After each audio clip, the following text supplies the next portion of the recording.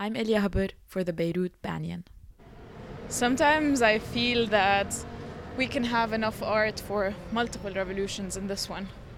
I was lucky enough to meet members of an NGO that has been responsible for multiple artworks across Beirut and Tripoli. They agreed to a shared interview after they graciously showed me the walls they painted next to Esqua. Here's our interview. Iman Assaf. I am 53. I have an NGO called Ahla Fawda, and I'm the director of Art of Change Global. I'm English and I'm Irene Abdullah. I'm past retirement age and I was a teacher here until retirement. And you're part of the NGO. You very graciously walked me now to the Esqua wall to show me art that represents work of people that are trying to express their feelings, their emotions, their rebellion through art. Why do you think art is important in such times? We do, as Art of Change, we do a lot of murals in the city. So we do a lot of street art. And when you're doing street art or urban art, it's very much a public thing. It doesn't only involve the artist, it involves everybody passing by, it interacts. So this is the reason why we thought we should do the revolution walls. Art speaks the language of everybody. Even a kid, a young child of 3 and 4 can see something in the art that he would not understand in words. So it had a strong impact on the revolution, on the people, and it worked. We're happy with it. I'm gonna move into a different question with you so we don't have to answer the same question twice. Have you ever seen someone gaze at any of the artwork that your NGO was part of? Have you seen something that surprised you when someone was looking at any of the art?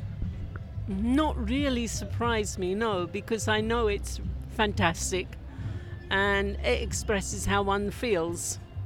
No. We have seen little kids come and they want to scribble or they want to be part of it. We have army who wants to be involved but their face not to be seen. We had a nun who wanted to participate. Facing the Hamra building, the church, who wanted to participate, but again, she didn't want her face to be seen.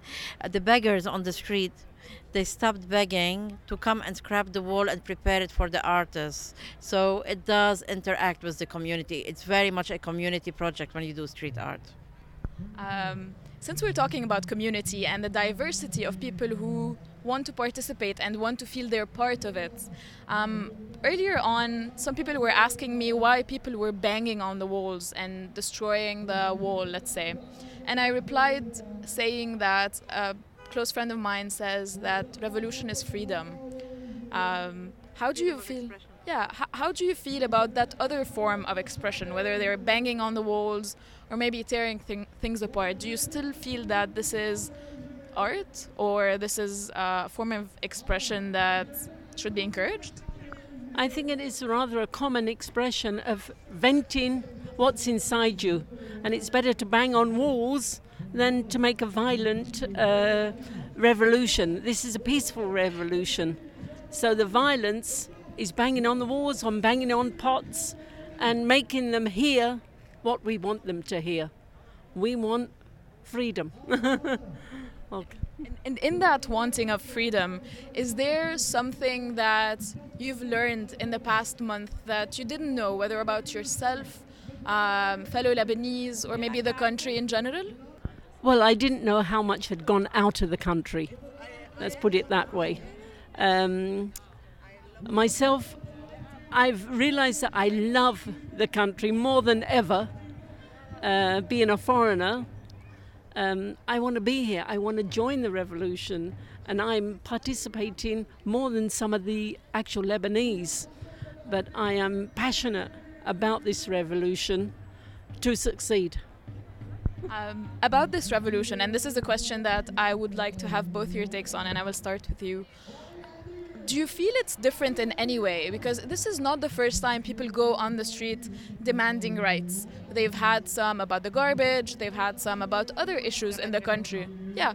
Do you feel this is different in any way? Or do you feel this is like one more time where people are taking the streets for their rights? No, I really feel that this is different. Everyone is holding hands. They're joining. Before, I found that the Lebanese people didn't actually hold hands tight. They let it slip. The chain always broke. But this time I find that the chain is like sealed. They cannot break the chain now. We're really into this revolution. And I don't know. And your thoughts? This is the revolution of the Lebanon I've always dreamt of. You know, the united people, the one family of Lebanese. It doesn't matter what your religion, what's your background. You go down to the squares, you see them all, different classes, different religions. They're all here for Lebanon, not for their religion, not for their political parties, not for their own interests, for Lebanon, the country, for themselves. So it's very proud moments for us now that now we are Lebanese. This is the time where we are expressing ourselves as Lebanese, and this is the best time. Let's hope we can make it happen. We will make it happen. And it's peaceful.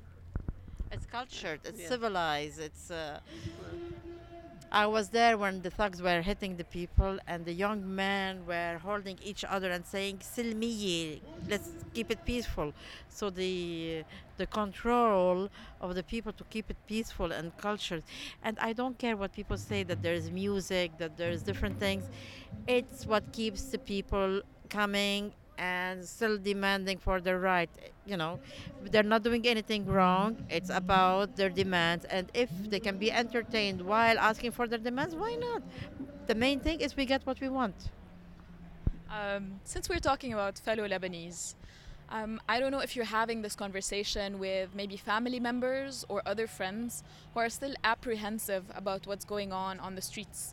Whether they're fearful of the change, or maybe they're just not convinced that this is something that's not politicized or not driven by other motives. I was wondering, how are you dealing with those conversations, whether with friends or family members who are still apprehensive? No, at first it was like, this isn't going to work. It's going to be another one of those things, 1 or 2 days and finish. And then it kept on going and going on and on. And now those people are convinced that now you've got to stay on the street. Don't give up. Get what you want, you know, and it's going to work. It's going to be a peaceful revolution, and you're going to get there. But it'll take time, but we are prepared to stick it out. So everyone is holding on and hoping for the best. I have heard other people saying, oh, this revolution, it's hurting us and we're not getting money. But I say to them that this is going to benefit you in the end. It might not benefit now. You will probably lose out now. But in 1 year's time, let's say, you're going to be benefiting. You're going to be saying, thanks God for the revolution. Okay.